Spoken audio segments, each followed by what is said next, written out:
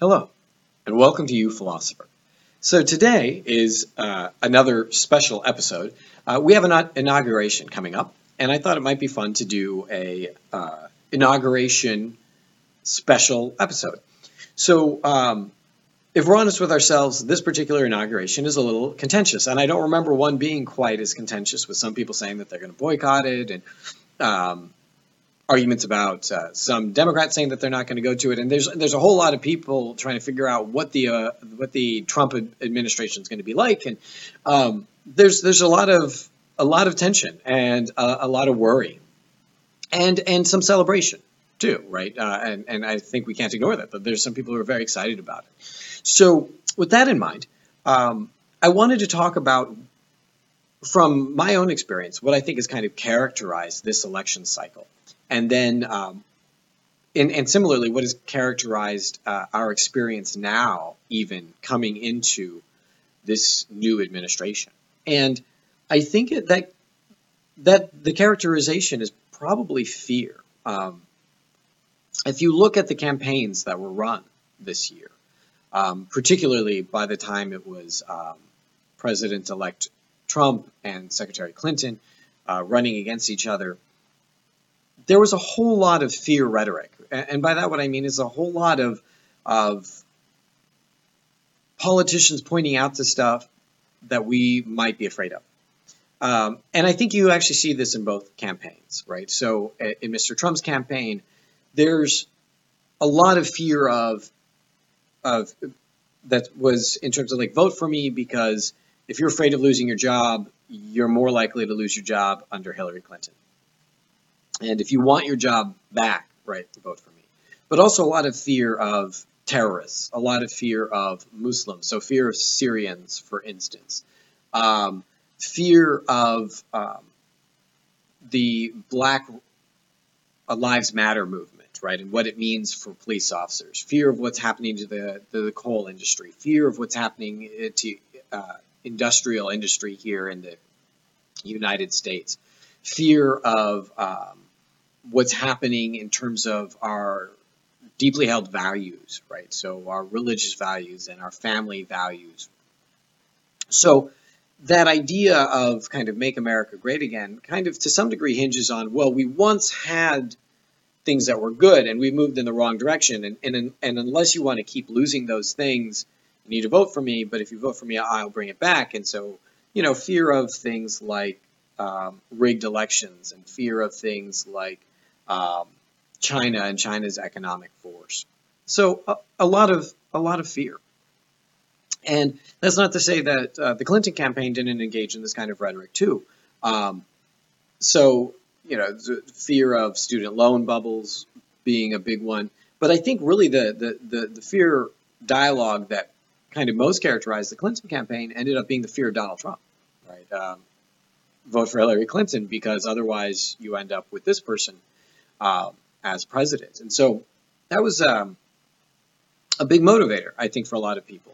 Now, that's not to say that both campaigns didn't also engage in certain kinds of positive rhetoric, right? Rhetoric that has to do with here's how we can make things better, here's how we can improve, right? So that tends to be Mr. Trump's discussion. Secretary Clinton's discussion tended to hinge on kind of like, well, how can we do things together? How can we come together to accomplish these things, etc. But that being said, I had a conversation with an old colleague just the other day where part of her concern was, for those of us who are on other sides, on opposite sides, if that's even possible with the complexity of these issues, how does one talk with or get through to other people using logic when they're afraid?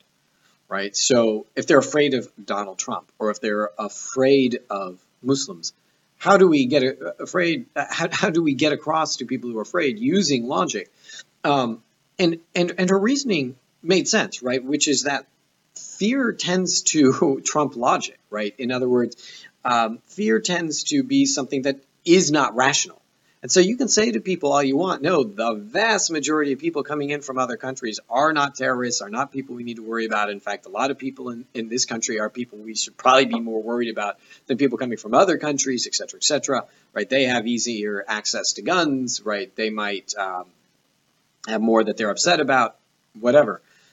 You can say all that, but they're scared, and they've seen what they've seen on television about it. They know what's going on in the media. And so they're afraid, right? Or not similarly with Mr. Trump, that, well, how do you say, well, maybe in fact things will go in these positive directions, right? So an infrastructure bill, arguably, the national debt aside, could certainly have a lot of positive impact insofar as the infrastructure here in the country is falling apart. And we tend to talk about infrastructure right now when it comes to Mr. Trump in terms of jobs, and albeit jobs that won't last forever. But we forgot that not long ago we were talking about infrastructure in terms of we have a crumbling infrastructure, right? And so arguably that's something that both Democrats and Republicans could get behind for various reasons, right? So, but if someone's afraid of Mr. Trump, that argument may just not, well, but it's not really going to work, or he's only going to do it in these particular ways, or he's only going to let it be in ways that benefit his own company, so on and so forth. So how do we have discussion when fear is such a prevailing force? How do we have conversation? How do we use logic with each other? And to that, I don't have a particularly good response. Fear is pretty powerful, and I think my colleague is right. It tends to be more powerful than logic, and I think for all of us, right? I mean, it's back here in the base of the brain. It's there. It overrides everything. But having said that, I do think there's another direction that we can go that we don't really talk about much. It's kind of frowned upon here in the States, I think, a little bit now. It's seen as a little too huggy or a little too weak, not grounded in logic enough.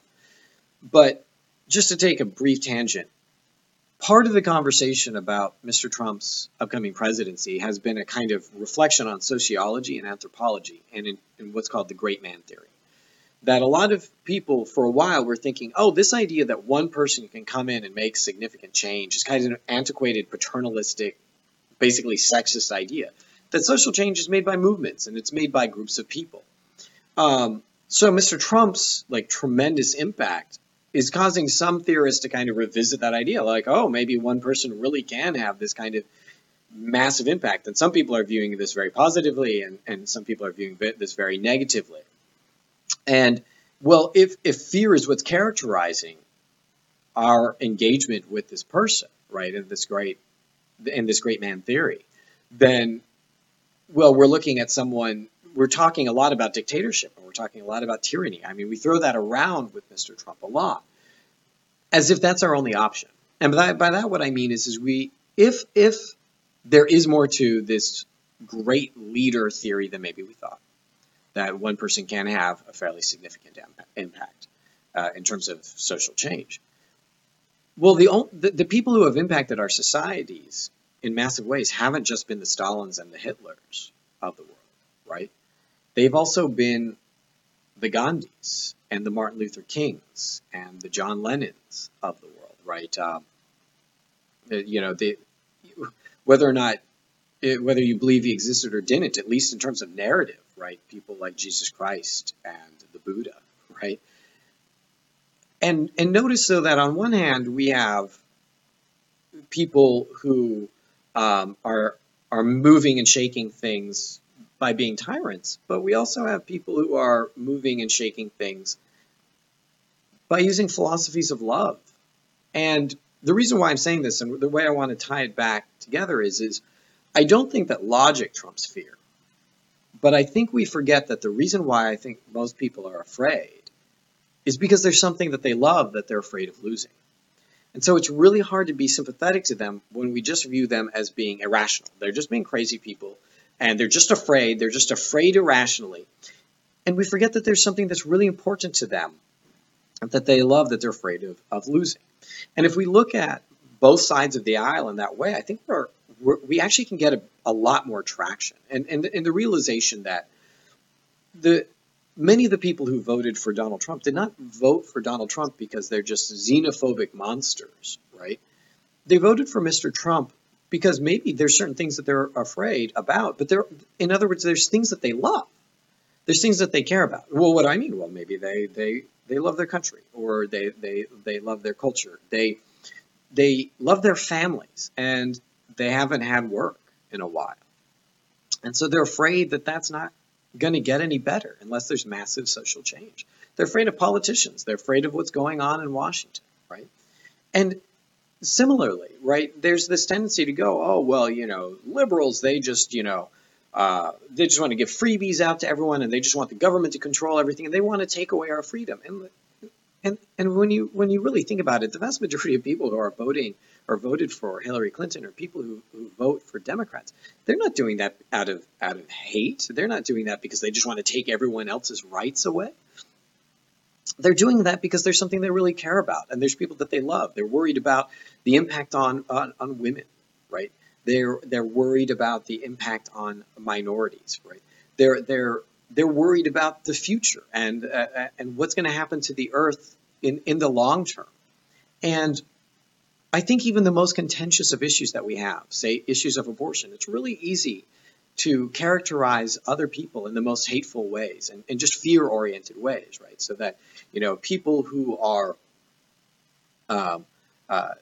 who believe abortion should be a fundamental right, well, we just characterize them as just monsters who just want to kill babies, as opposed to people who recognize how much control we have forced on women over their own reproduction. We forget that we have a long, long history in the world of telling people not just who they could marry, but who they could have children with and how many children they're supposed to have, that literally their husbands could force impregnate them, and that they had no say over even options like contraception, and that women's lives would be in danger in that way, and that they haven't, for a very long time, and not until recently, had much say over their reproductive rights at all. And by that I mean whether or not they even had a choice in terms of having sex or choosing to have children or not. And the other side of the coin is we tend to say, oh, well, people who are against abortion, those people, well, they just want to take away women's rights, so they just hate women. And we don't consider really the possibility that these people are concerned about the life of a fetus, which we may argue about whether or not the fetus is a person, but at the end of the day, they're concerned about a life, or what they believe to be a life, and that's laudable. That both groups, at the end of the day, one's concerned about rights and equanimity, and the other's concerned about life and equanimity. And so we have a common ground. There's something that we love. There's something that we care about, and something that we're afraid is going to be harmed. Now, I will make one little caveat, and perhaps it's because I'm cynical and a bit bitter. I'll make a caveat that I'm not sure that politicians themselves, or many of them, are coming from places of love and care. I think it's really easy to manipulate our places of love and care into fear so that we'll vote for them one way or the other. It's a little bit of that power dynamic, that discussion that we've had in previous episodes, that when people come into power, the kinds of people who want power tend to be a little bit more dangerous, and it's a little easier for them to start losing sight, just psychologically speaking, of the fact that they're just like everyone else and that they're not special. But having said that, the vast majority of us, and maybe even a fair number of politicians, are probably coming from places of care and love when we're engaging in this fear. And so this is all to say that if we're afraid right now, one way or the other, whatever group it is we're afraid of, whatever person it is that we're afraid of, whether it's the president-elect or the president or whatever is going to happen with politicians in general, well, maybe it's time for more of us to start combating that fear, not just with logic, which, by the way, would be great if we were willing to sit down and talk with each other, but with love. And I realize it sounds a little fluffy bunny, but again, think of the Mother Teresas of the world. I mean, there's the Albert Schweitzers of the world. There are people who have made significant changes through proselytizing the idea of care and love and trying to recognize the fact that other people matter too, and that they have thoughts and feelings just like I do. And so perhaps the solution to our current unwillingness to converse with each other, our our fighting and our partisanship isn't just logic, but is in fact, maybe we need more great people who are willing to talk about love. So with that, I wish you a wonderful rest of the week and a lovely inauguration. And remember, whatever side you're on, it is nice still to live in a country that has a peaceful transfer of power, one way or the other. So let's go out there and be more loving and make some change.